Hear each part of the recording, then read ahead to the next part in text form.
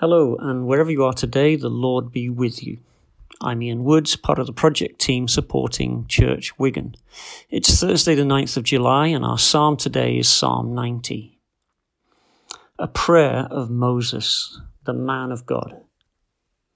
Lord, you have been our dwelling place in all generations, before the mountains were brought forth, or ever you had formed the earth and the world. From everlasting to everlasting, you are God. You return man to dust and say, Return, O children of man. For 1,000 years in your sight are but as yesterday when it is past, or as a watch in the night. You sweep them away as with a flood. They are like a dream, like grass that is renewed in the morning. In the morning it flourishes and is renewed. In the evening it fades and withers. For we are brought to an end by your anger. By your wrath we are dismayed. You have set our iniquities before you, our secret sins in the light of your presence. For all our days pass away under your wrath. We bring our years to an end like a sigh. The years of our life are 70, or even by reason of strength 80. Yet their span is but toil and trouble. They are soon gone, and we fly away. Who considers the power of your anger and your wrath according to the fear of you? So teach us to number our days, that we may get a heart of wisdom. Return, O Lord. How long? Have pity on your servants. Satisfy us in the morning with your steadfast love, that we may rejoice and be glad all our days. Make us glad for as many days as you have afflicted us, and for as many years as we have seen evil. Let your work be shown to your servants, and your glorious power to their children. Let the favor of the Lord our God be upon us, and establish the work of your hands upon us. Yes, establish the work of our hands. Well, thank God for his word. As he prays, Moses, the man of God, it says, tells us some staggering truths in this psalm. I don't just mean stuff that's true. I mean things that, if we hear them, are what we might call home truths. Hard facts that are sometimes difficult to take in, but necessary and healthy. Moses doesn't mince his words. He talks about God's eternal nature and our very temporal nature.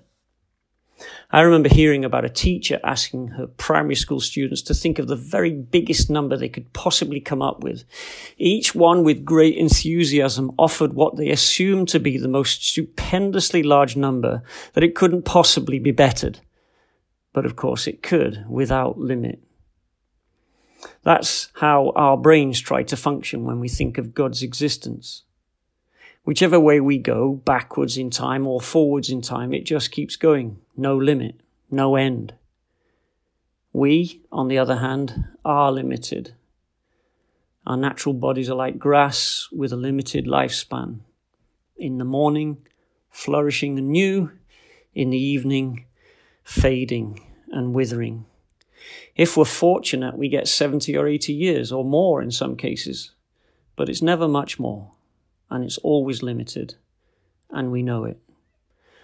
Wisdom is not defined here as being smart enough to number God's days, but wise enough to number our own. He talks about God's absolute perfection versus our utter imperfection. One of my favorite cartoon characters is Megamind, played by Will Ferrell. He's a hapless genius inventor whose creative ability is amazing. He's really clever, but not very wise. Despite the good advice he receives from his loyal friend and helper, Minion, he messes up big style. Realizing the truth, he finally apologizes, if you can call it that. You were right, he says. I was less right. Pride, as usual, got in the way. We probably know God is perfect, but we can be tempted to think we are simply less perfect. That's why we need a friend who can tell us the hard truth, that our iniquities are ever before his eyes, our secret sins openly displayed in the light of his presence. Someone who's prepared to say the things we need to hear, so the penny drops. We then have the option of responding. Have pity on us, Moses pleads. Let your favor, not your wrath, be upon us. Show us your ways. Show us your power. Show us what you're up to in Wigan. Show us what you want us to do. And Lord, establish the work of our hands, and we will be glad. Let's end by praying together with the disciples of Jesus across Wigan, throughout Liverpool Diocese and around the world. We pray, Our Father, who art in heaven, hallowed be thy name. Thy kingdom come, thy will be done on earth as it is in heaven. Give us this day our daily bread, and forgive us our trespasses, as we forgive those who trespass against us. And lead us not into temptation, but deliver us from evil. For thine is the kingdom, the power, and the glory, forever and ever. Amen. Thank you, and God bless you.